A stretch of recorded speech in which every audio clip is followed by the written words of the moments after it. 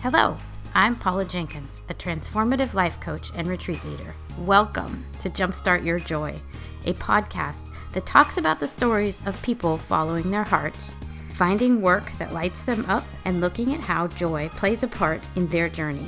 To learn more about this podcast, head on over to jumpstartyourjoy.com. And if you want to find out more about me, you can go to my website at paulajenkinsonline.com.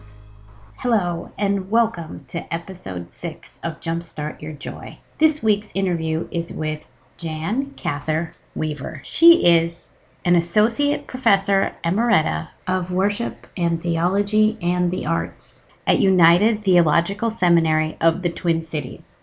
I think you're going to love this interview. She was one of my very, very favorite professors at Yale Divinity School, and I took the class Theology of Art and Film with her and had just an amazing time. It's wonderful to catch up with her and see what she's been doing, and I think you're really going to enjoy the conversation that we have that takes us from Boy George to the film Lars and the Real Girl, and I think you'll get a lot out of Jan's discussion about her time in Barneveld, Wisconsin, and how she has followed her passion to continue to teach theology and the arts. Today's episode is brought to you by the Dream Into Action Retreat.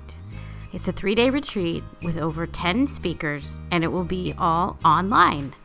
If you would like to find out more information, just text the word READY to 66866, and you'll be sent a quick confirmation with lots of information. So now, without further ado, I take you to the interview with Jan Cather Weaver. So, welcome. We have today Jan Cather Weaver. She was my professor at Yale Divinity School and is professor emerita of worship and theology and the arts at United Theological Seminary of the Twin Cities. And it is my distinct honor and joy to have you here today, Jan. Thank you, Paula. It's my honor and joy to join you. Thank you.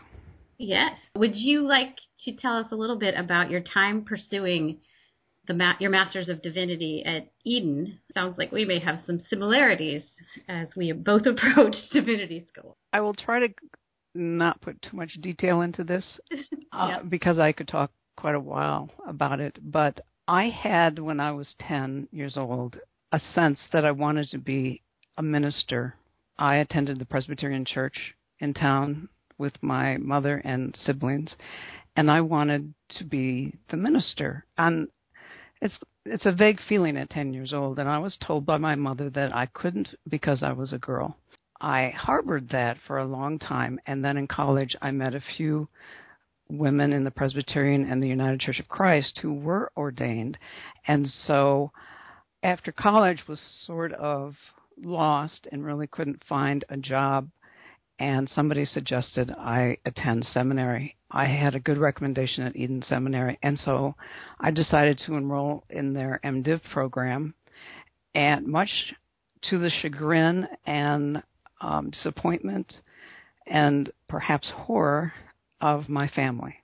On my father's part, he felt it was a waste of my talents. On my mother's part, she did not believe that women should be ordained or schooled when it came to theological education. And she had never heard of the United Church of Christ, so she thought I had joined a cult. So this was the time where I really deviated from all the expectations I had grown up under of how to conform to the world and how to be a woman in this world and how to be a bright and sensitive woman in this world, that I decided that I was going to make my path in the world regardless of what the expectations were around me. I wasn't cutting off relationships. I was just doing what I knew I had to do. When I entered Eden Theological Seminary, the very first night I felt I had come home. And my studies there, while incredibly rigorous, and I loved that in a way because my mind had never been challenged to that degree before. It had not been challenged in college or in high school. And I did not know, quite honestly, when I went to seminary, if I would flunk out or not. I had no idea. And I was surprised that I did very well in seminary. I went there simply because I was curious about God. I was curious about spirituality. I was curious about faith. I was curious about the vocation of ministry, even though I had not put myself on a path of that vocation. I had spent a lot of my time around ministers and youth ministry when I was involved as a teenager and as a young adult. It was through the internships, the placements you have in seminary, that I was placed in an Episcopal parish my second year, and I just had this incredible liturgical experience for the first time in my life where I really felt an encounter with God in worship and in the Eucharist, and that led me to want to do a year of an internship in a UCC parish. And so I went off for a year, and that, with its trials and tribulations, was also very interesting.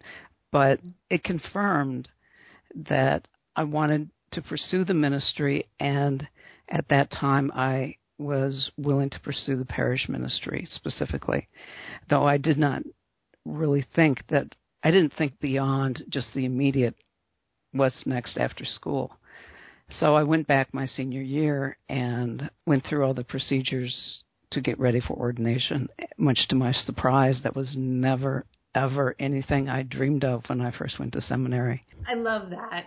And it's so interesting because, as I was sharing right before we got on, my reasoning to go to Yale Divinity was supposedly, and I say that now just in hindsight, but supposedly an academic event for me. And looking back, obviously, I see it was the universe or God or whatever someone's language is for that, but it was the God nudge of, well, that's what you think, but go and go and see. And interesting, too, that you bring up the Eucharist, because when I think of you and the Eucharist at Marquand at Yale, I have just a visual imagery of Eucharist, of you doing it. Okay. And that's no one could ever rival the way that you bring down the Spirit. Like I had to share, but like that, yeah, that's huge for me, and that's my image of that chapel is you. So thank you for that. Well, I had nothing to do with it. It really is getting out of the way and letting the Spirit do its thing, or creation, or however you want to define that, is the force of life. It really was stepping out of the way and letting. I have very little control over that. My responsibility was to be present and to, I don't quite have the words for it. Vehicle sounds like a car, and vessel sounds like you're empty. Yeah. And clay jar is just not poetic enough. But it's you facilitate. You are a mediator, I guess. Though still that's not correct language, but the Eucharist really was, when I was allowed, in the Episcopal Church I served, the bishop allowed me to serve the cup my last Sunday serving there. And it still brings tears to my eyes. It was the most powerful experience and brought great joy in serving people the cup. And that was how I knew that I had to be ordained, so that I could continue to do that. Mysterious, participate in that mystery of the Eucharist. And it is still, of all my ministry, serving the Eucharist remains my most joyful experience. Wow. Yeah, and there was something in it, like, you know what I mean, that's a memory for me. Clearly you are, I don't know, a light with joy or something. Yep. when that moment happens. And it's interesting because since Yale Divinity School, I've gone on to lead retreats at a Franciscan retreat center, and I'm Lutheran by background, but gosh, I love those Franciscans. And at one point, one of the priests asked me to help. I actually have preached at their chapel, which is so crazy, and they let me do it. Of course. And then a blessing of a bunch of the retreat goers. And there was that same moment. I love what you've just said. There was that moment for me where I was taking holy water and blessing each one of them. Powerful. And the tears. I could not. And they're like, why are you? And I don't know why I'm crying. I'm so accepting of the whole moment. I felt so present and loving. I couldn't explain it other than kind of what you just said, that I was a vessel for love, that I was welcoming, this is huge for me, but welcoming them home. And like, I couldn't explain it. And to have been a part of it, even for those 10 minutes, wow. Mm-hmm. Just life changing.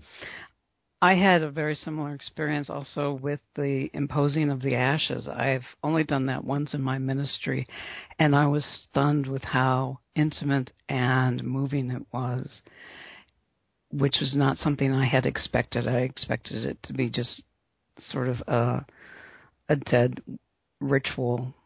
And at this time, the UCC church, typically or in the Presbyterian church I grew up in, did not impose ashes on Ash Wednesday, and I was working in a UCC church that shared its facilities and was shared its facilities with the Lutheran church, and we were one church with two separate congregations of different denominations, and because of the Lutheran influence, we had Eucharist once every other week, but we also had on Ash Wednesday the imposition of the ashes.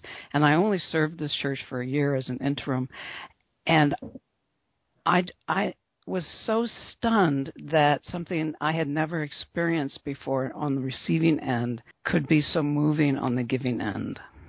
And again, it was participating in a mystery I could not understand. Yes.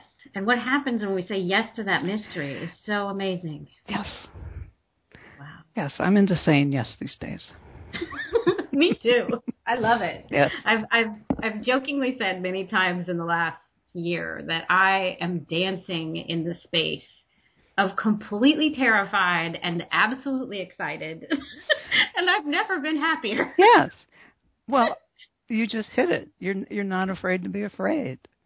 Yeah.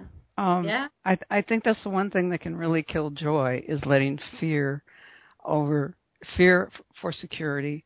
And it's not as though I haven't had this fear myself, but it's something as I've gotten older, I've been able to notice that fear for security, fear for certainty, can really destroy being in the moment and being joyful and full of gratitude. Well, and how do we as people let go of that fear?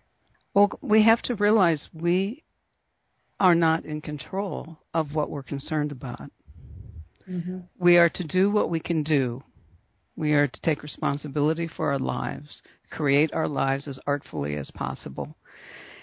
And the lives that are lived on the edge and in risk are the ones that are the most full and fulfilling and meaningful. And if we fear meaning, if we fear having significance, having a life of importance, then we'll live in fear. But if we don't fear that, we're able to say to the fear, you are blocking me from living a full life. You're blocking me from having to risk something that is going to be meaningful. And so it's saying yes to risk and being able to talk to your fear and say, I'm going to do this regardless of my fear, and not let fear have its power. Oh, I love that. There's so much, I don't want to call it balm. Like there's so much balmy goodness in that. Like kind of the permission to live on the edge and in that kind of the unexpected spaces, but also being so real to speak to your own fear and say, hey, I see you. You can't hide fear. And I'm calling you out to the light because we got to talk. We have to talk. And you don't have this much control over me. You used to, but you don't anymore. And yeah. And it's living a life for adventure. It's being able to say yes to the risks because life, you have to be adventurous in life. I agree. Could we jump to how your time is in, is it Barneveld, Wisconsin? Yes. How did that lead to your PhD in theology and the arts? Well, again, it's a rather complex story, and but I will try to explain it the best that I can. And again, this is part of life is, again, participating in mystery, because you never know where you are at the moment, what will happen, and where that will eventually lead. You just have to be open to it. So after seminary, I served a rural parish just southwest, 30 miles southwest of Madison, Wisconsin, in Barneveld. And I was called there in 1982 at the age of 27.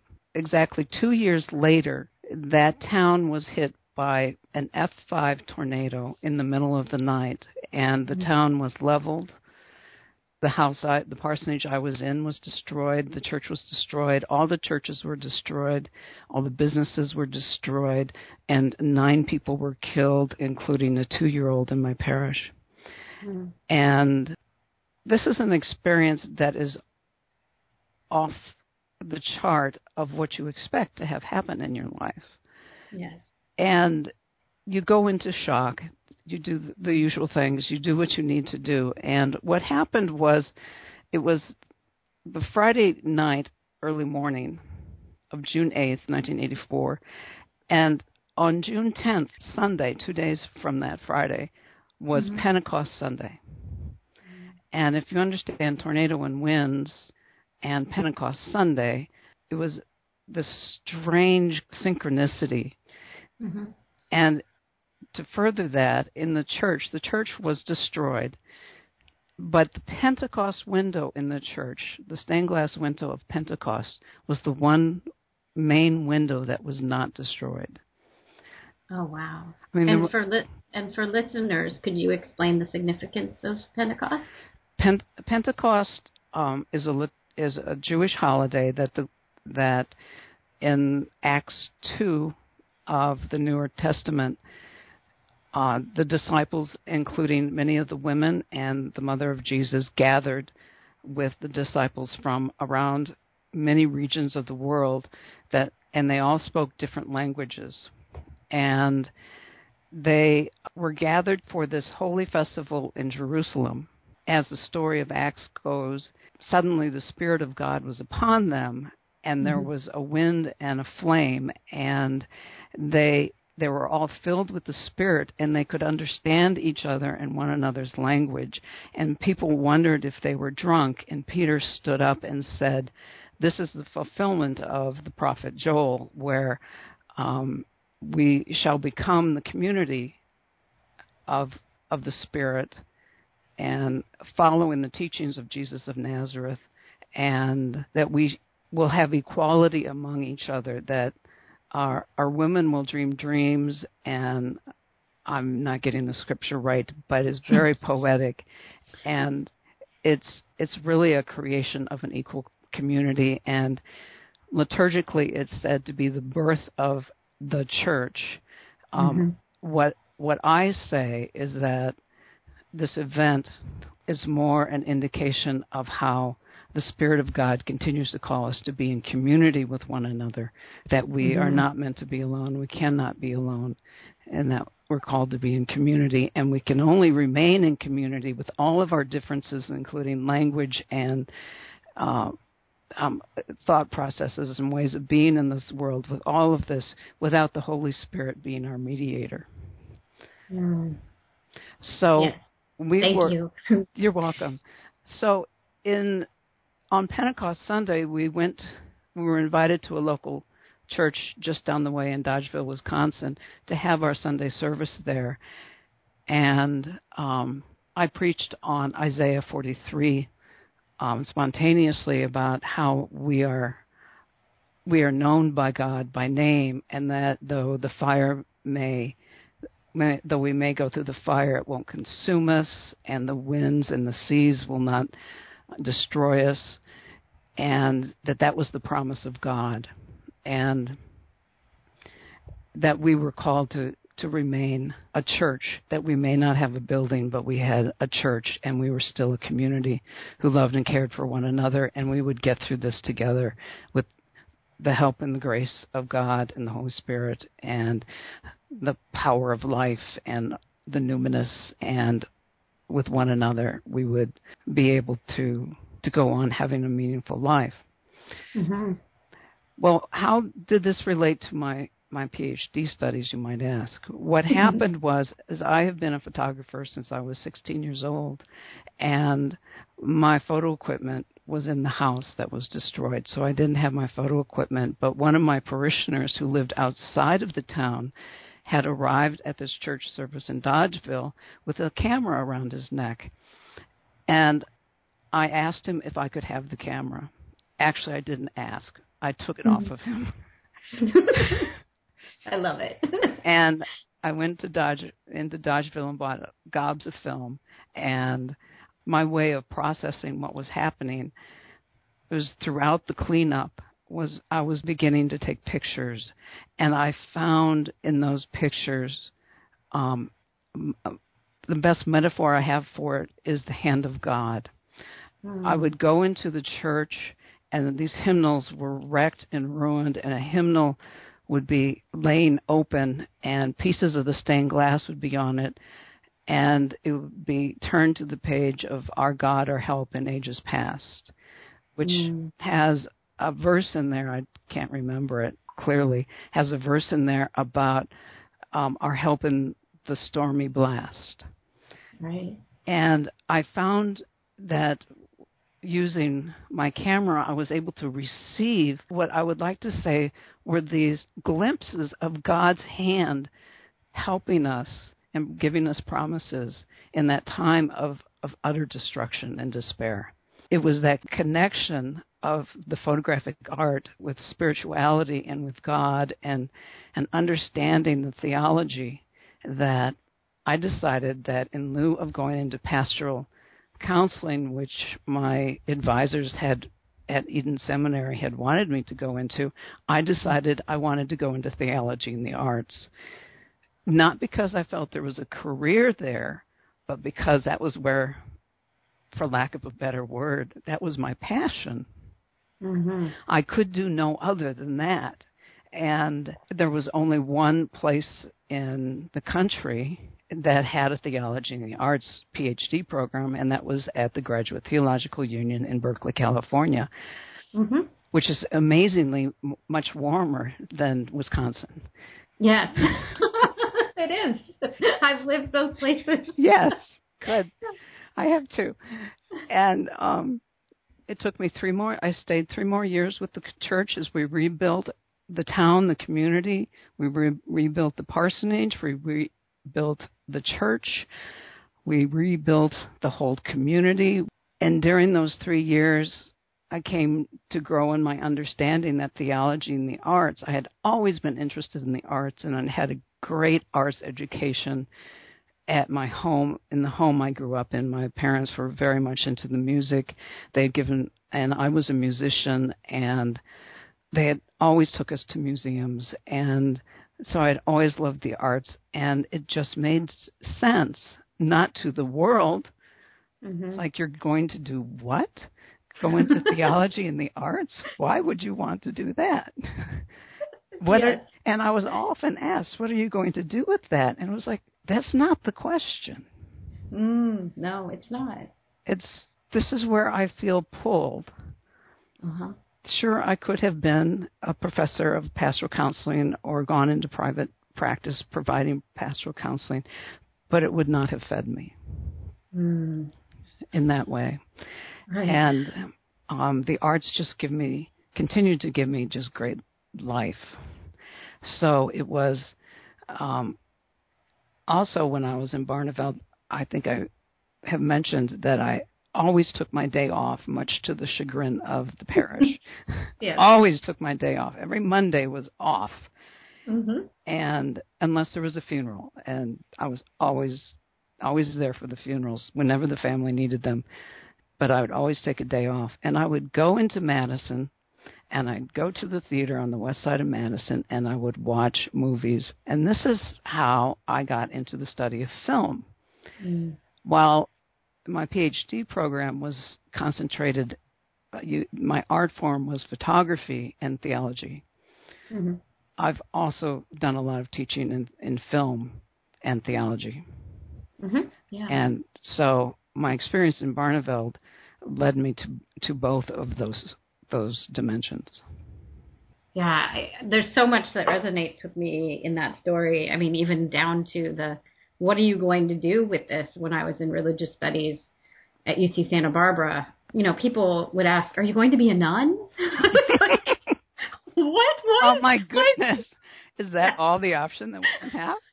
Yeah. I mean, and I know some lovely nuns, but I don't know why that's the immediate jump Yes. as to that pull and that draw. And I love what you said about how there's really, I don't know if this were your exact words, but there was nothing else I could do. I don't know what it is, but I'm going to figure it out as I keep going. And how lucky for all of us that you said yes and just kept going with that. Kind of the daisy chain of events is amazing. Well, that's life. You have to say yes Mm-hmm. to what's Mm-hmm. put before you. And I do want to just back up a tad and say, if you want to see the church rocking, go see what the nuns are doing. Mm-hmm. The nuns Yes. on the bus are rocking. Go see the sisters. Go see the religious.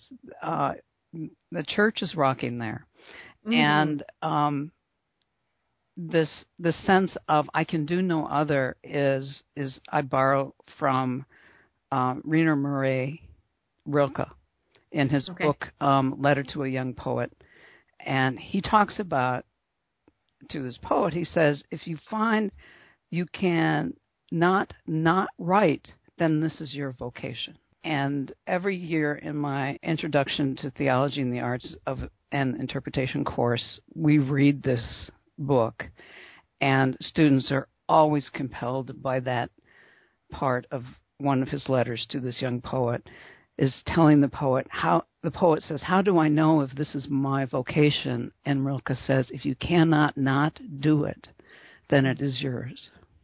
Mm. I'm going to link that one up in the show notes is what I think I'm supposed to say. So I'll have a link when we go live with this. Yeah, that's juicy good stuff right there. It's Rilke.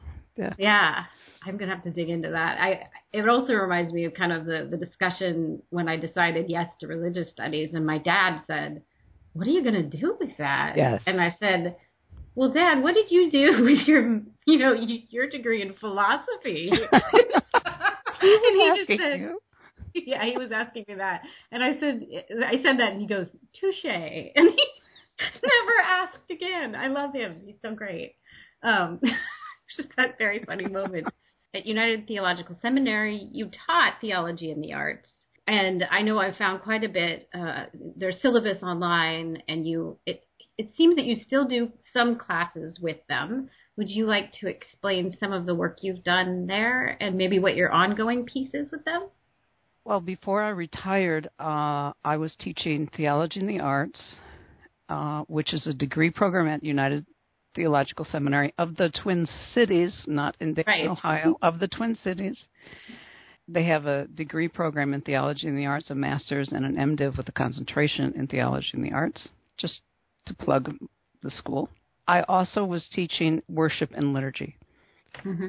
And in both of these areas, I had to teach the core courses and electives.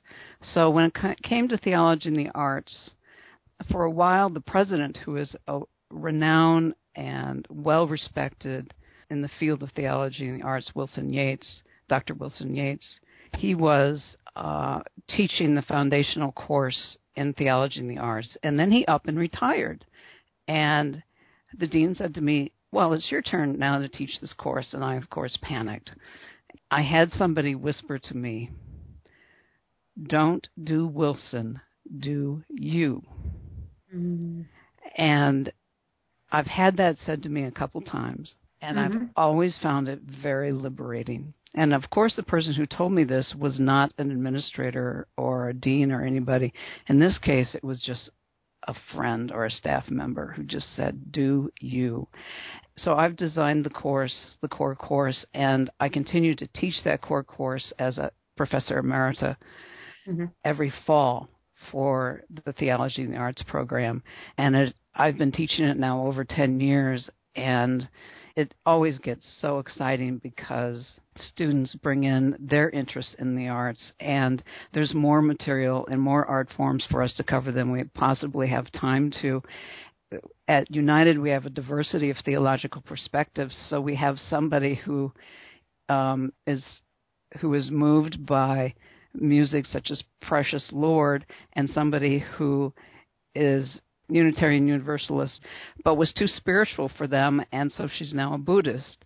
So we have all of that diversity within this class, looking at art forms from poetry to visual art to music to film to photography to theater, looking at this together as a group and applying methods of interpretation. That sounds a little academic, but how do we interpret this without laying our own theological agenda on it? What does art speak to us?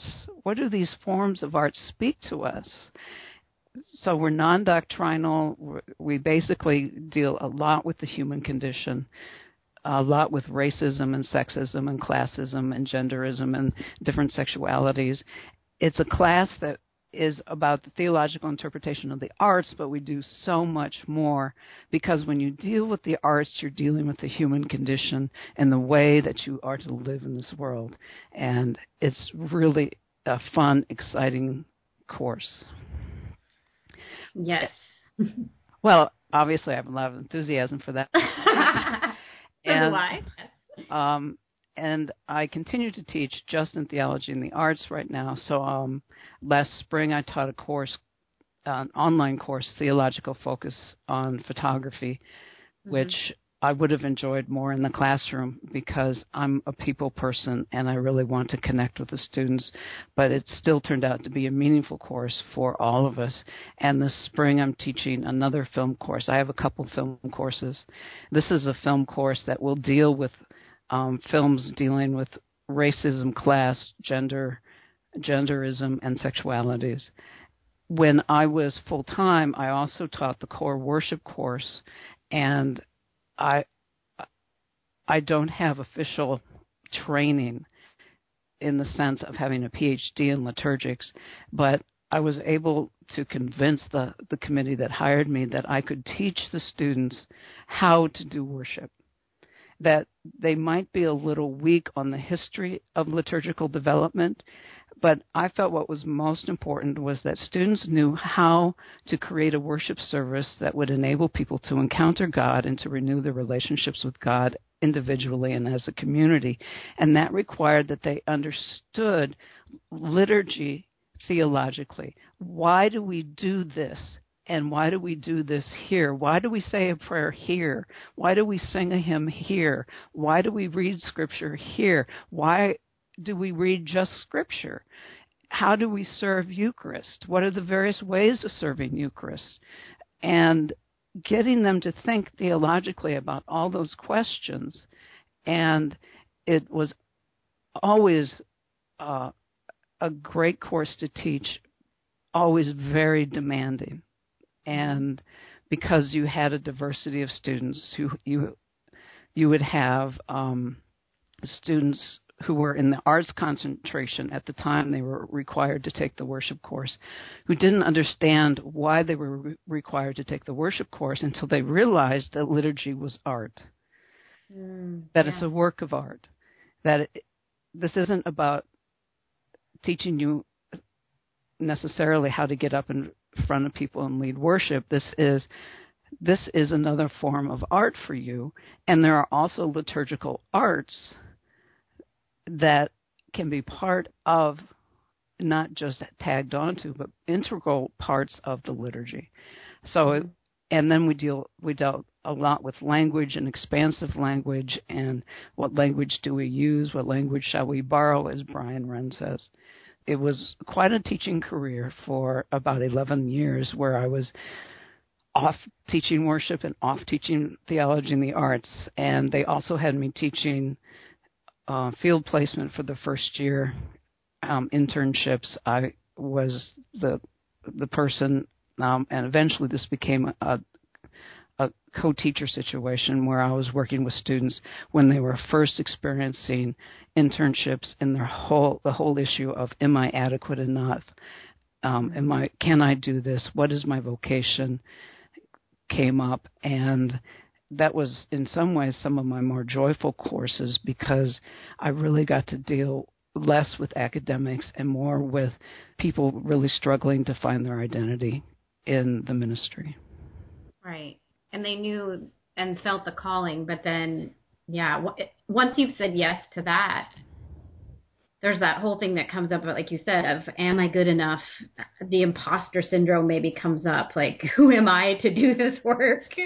And I think there's something about that comes up both in life coach training, which is interesting, but also then in any client work I've done, is that whole thing about feeling, who am I to be coaching someone? And well, there's lots of good reasons. Yes. When you dig deep, you realize, okay, well, there's a whole, my whole life, in fact, has led up to this. So who am I to not coach people? Exactly. Yeah. I really agree with you. Who are you not? Yeah, this is your calling. Yeah. Well, and isn't that interesting, the crossroads of calling and then questioning it? Like, that's kind of a very sweet and vulnerable space to be. And it happens more than just once in your life. It happens throughout your vocation. I have found in my experience that you may find that you are called, but there continues to remain the question sometimes of, in what form will this call take? And you have to be willing to enter again that liminal space where it's unknown. You're in between, so that something new can grow out of what you've been doing. It's much like Jacob the night he's wrestling with the stranger. He's in an in-between spot. He's about to cross the river. He doesn't know what Esau is going to do. His brother that he stole his father's blessing from. And he's in this in-between place, and we wrestle with the stranger. And sometimes that's us, sometimes it's the Spirit, sometimes it's God, sometimes it's our nightmares. In the Christian text, it reads, and the stranger or the angel touched Jacob's hip. In the Jewish text, it's wrenched. And sometimes those periods are quite wrenching, and then we think we have gone on the wrong path because we're having this experience that can be quite painful. And that it does not necessarily mean that it's the wrong path. It's just that it's a struggle, and we have to wrestle. But we have to remember, after he came out wounded from this struggle, and wounded I use lightly, he was blessed, and he received a new name. Now, if there isn't something powerful about that story for a life metaphor, I'm not sure what is. It's just a really powerful story. It is. I mean, not nearly as powerful, but along the same lines, Stephen Pressfield's book, The War of Art, I don't know if you know it, but talks about how the artist always runs into resistance, and that oftentimes it's when you hit resistance, you're actually on the right path. And that's how you know, in some ways, that you're on the right path. So those two dovetail. They do, beautifully. Yeah. I really agree. We, of course, met at Yale, and one of my favorite classes was Art and Film and Religion. And I'm not sure if that was the title, but... I don't remember. Yeah. It was quite some time ago. It was. But I remember your paper. Oh, thank you. It was my favorite paper to ever write, I think ever, and for the audience. It was about Boy George. His album, actually, Cheapness and Beauty, was the inspiration, where he talks about feeling like the other and beautifully expressing through lyrics, especially I think in the song Il Adore and the song Cheapness and Beauty, how it feels to be the other, but how there is ultimate acceptance, and that in God's eyes we are all created just the way that God, I don't want to use exclusive language, but that God intended us. But then also looking at Torch Song Trilogy, the film, and Priscilla, Queen of the Desert, the film. Oh, yes. So I'll link those up for people that are curious. But I felt that was such a blessing for there to be a space to explore those themes and be accepted with whatever whatever it was we wanted to explore. So thank you for creating that space for us, Jan. It was unlike anything I had ever experienced. I didn't know I was creating such a space. Quite honestly, it was, why not? I've never been a student at Yale, so I don't know how I think other professors also create their own space, but I was delighted to create this space, and for some reason your paper has stuck with me, and I can say, Paula, Boy George. And and I remember that it was one of those really exploratory, edgy, risky, let's see if this works, and if it doesn't matter, papers. And that paper and the process of writing it to me and of reading it was sort of much like life. It's like, let's risk and see and explore and expand. Mm. And if nothing comes out of this, then we've lost nothing. Yeah. Did I ever give you your paper back? I think so. I think I have it. Okay, good. Yeah. Because I think I ran across it. I can't tell how many years ago, but I must have made a copy of it. Yeah. I'll go look. It's on a floppy disk somewhere, I'm sure. Floppy, one of those big ones. I know. Yeah. This is that funny. But yeah, I mean, and I think the inspiration there, and it's interesting, this gets very kind of meta and reflective back and forth, but as I was saying before we started recording, I got to see Boy George with my sister last weekend, which would be a while ago when we go live with this, but he said this beautiful thing about, I believe it was in reference to David Bowie, that as he was growing up, a little George O'Dowd, yes. He was a huge fan of Bowie and Ziggy Stardust and all of that. And interestingly, I had, as a child, been very interested in David Bowie. So I was like, I had no idea this inspired you. But he said there was something about the first time he saw Bowie, and he said, my heart said yes. There are more people like me. I'm not the only one. Oh.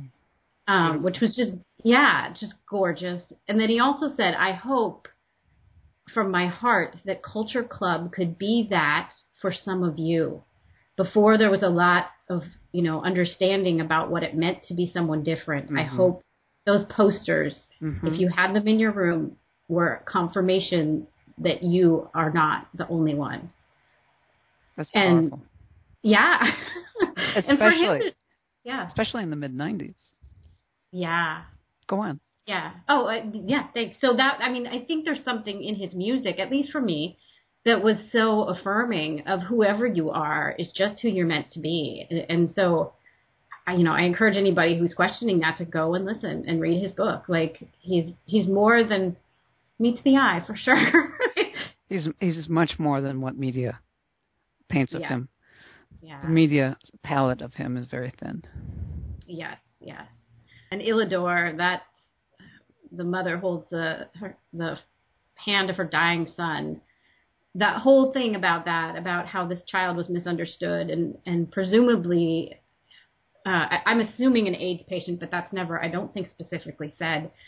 But of the time that would have been something that a family went through, and that he was singing a love ballad about it. It's just the acceptance and the love and that's just, in my own opinion, well, no, I think it's heaven sent, well, just beautiful. I would say prophetic in that he was saying to love those who are not lovable is prophetic, especially in America, especially during the AIDS situation, where people were afraid to let people with HIV in their churches or take communion or sip from the same Eucharist chalice and or hold their hand or touch them.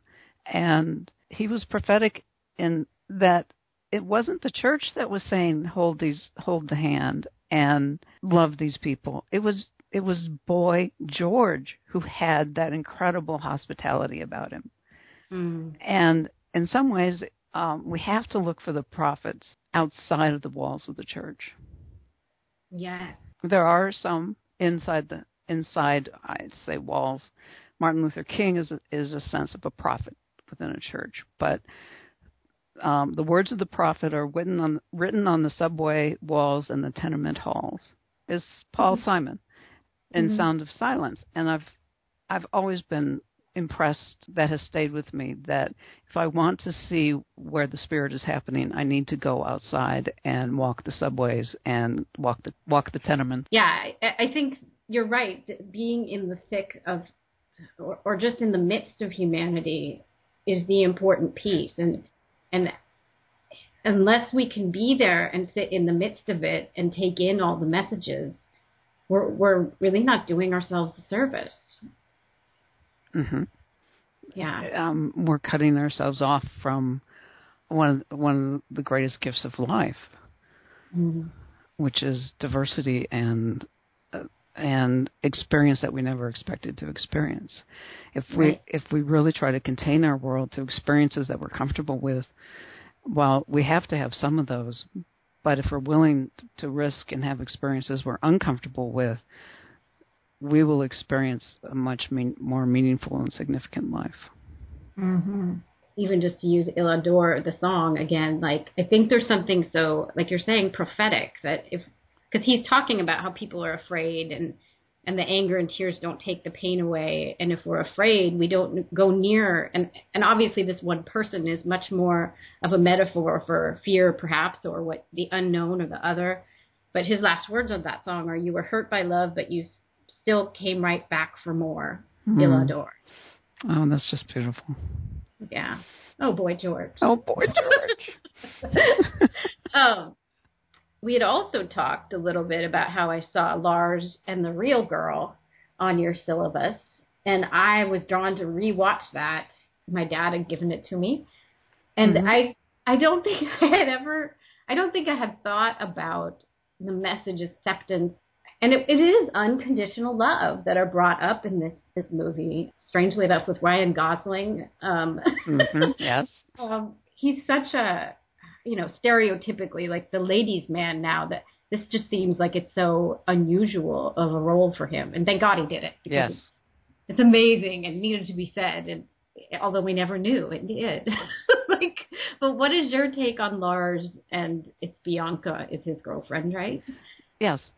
I remember talking to a student before my film class, and I was mentioning to him that I have a study Lars and the Real Girl, and he said, I'm not sure I liked that film because it was so unrealistic. And I said, well, I don't think it's meant to be realistic as much as it's meant to be about what the vision of God would be, of how we would really be for one another. And that as a community, for deep healing to happen for someone, the community has to have this acceptance and hospitality for somebody to heal. And that acceptance and hospitality isn't tolerance, it's love. And that's the vision of God, where we're healed and that which divides us are mended, be it racism, be it social isolation. That the vision of God is that we are to be in meaningful relationships with one another, and the community is responsible to make sure that happens. Yes. And I didn't get a chance to review the film this week, but what has always stayed with me since my first viewing of the film was, this is a glimpse of what the kingdom, the realm, the vision of God looks like. And no, it's not realistic, but that's exactly why it has to become our reality, because it's not practical. It's not the world's realistic. It has to become the realism, the realisticness of those of us who wish for a better world and for people to be healed and for communities to be healed. Yes. There is something so, I'll use the word magical, although that doesn't even encapsulate it, but something so magical about the way the town accepts Lars's girlfriend. And for the audience, I don't know if we should tell the spoiler, but basically... Spoiler alert. Yeah, spoiler alert. But I think it's even on the poster. She's not a human girl. She's a plastic doll, a life-size doll. And the way that the community accepts her and the fact that Lars has a relationship, that they are able to completely dismiss the fact that she is a doll. No one, I think, even except outside of his earshot, I think his brother and his wife say something like, but it's a plastic doll. But that's the only time that anyone, I think, says anything about why we would not accept this person into our midst. And then it's just utter love that this is someone has brought to us and someone they care about. And so we're going to accept that. Beautifully said. Yes, very much. They loved Lars.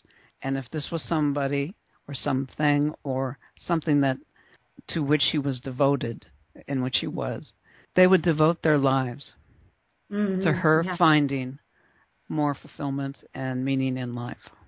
Yes. And by that process, Lars begins to find and expand meaning and no longer shy away from touch and no longer feel socially isolated and can come into a relationship with a human being that he is equally devoted to only after the death of Bianca.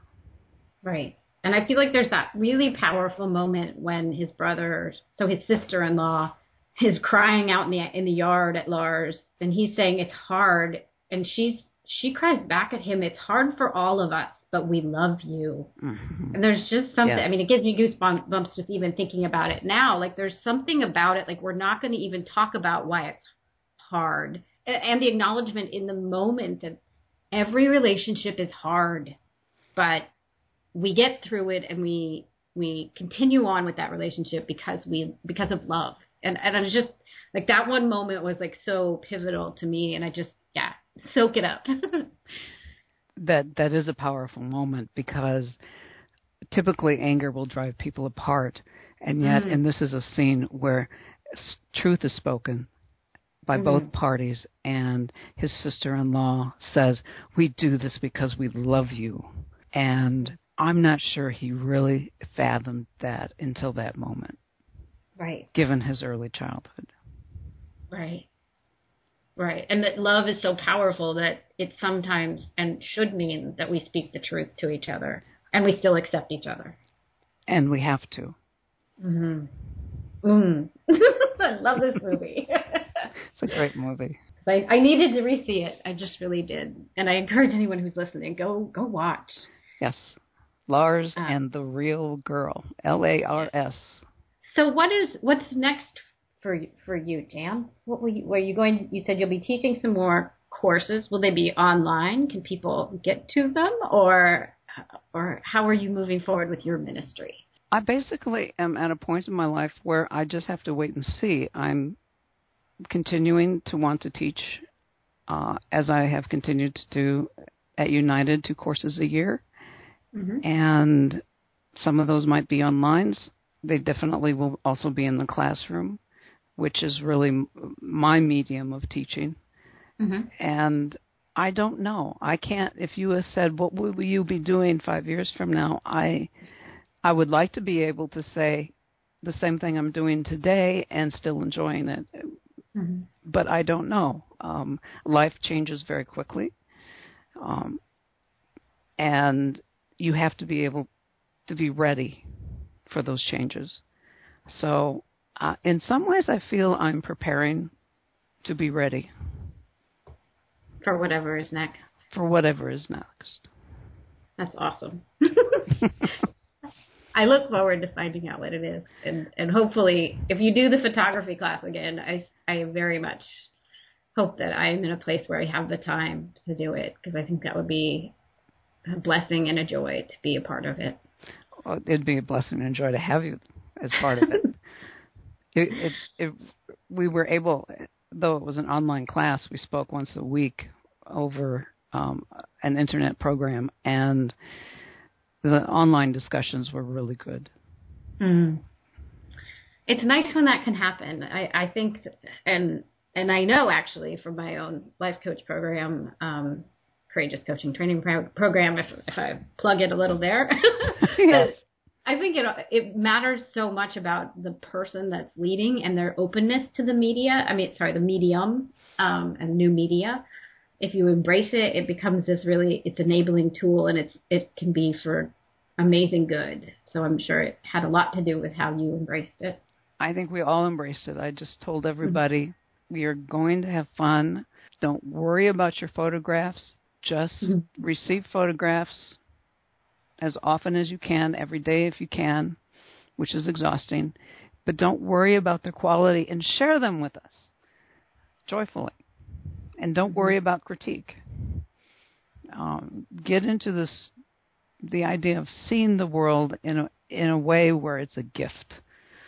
And the photos that you receive are gifts, and that you are able to be able to notice in these photos something you had never expected, and that is a gift. That you cannot plan a photograph. You can go through all the machinations of f-stop and app and shutter speed and film speed and whatever, and still your photograph will not be what you expected it to be. It may be nothing what you expected and be glorious, and you go, where did that come from? And that's where I believe that you have the spirit or the divine and the holy communicating with you.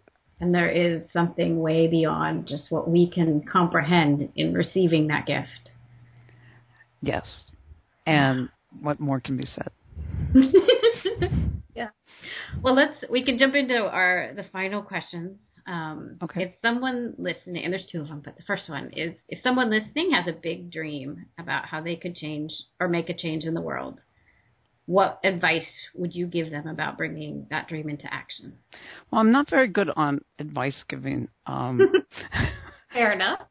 But I get this from Garrison Keillor, and he wouldn't phrase it this way, but Garrison Keillor, Prairie Home Companion, is to do what is set before you.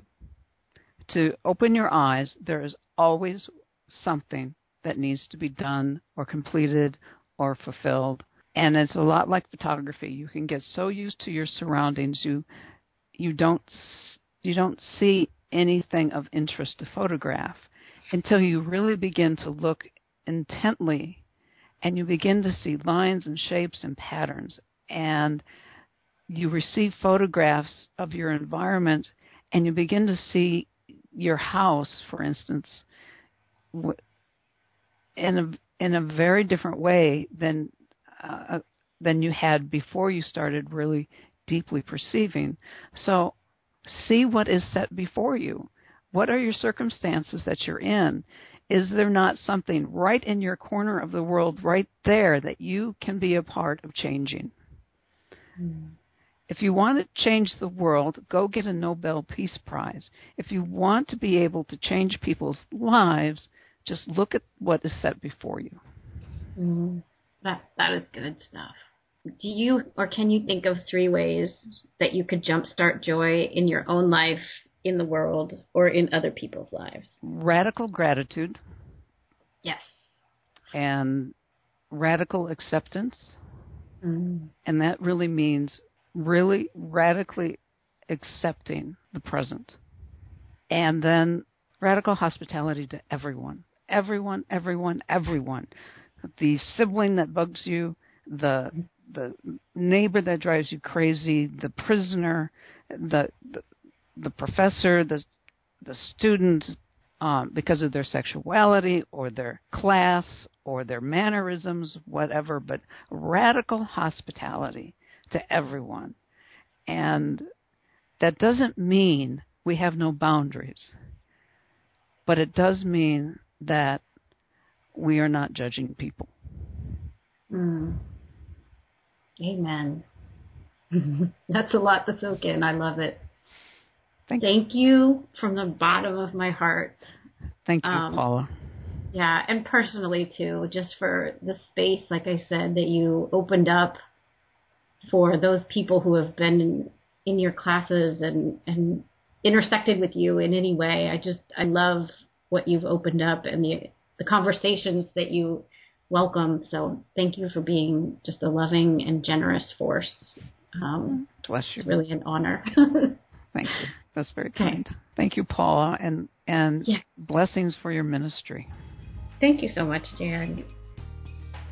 Thank you so much for tuning in this week. I hope you really enjoyed that interview with Jan. Next week, I have another interview lined up, and it is with my friend Earl Rivard.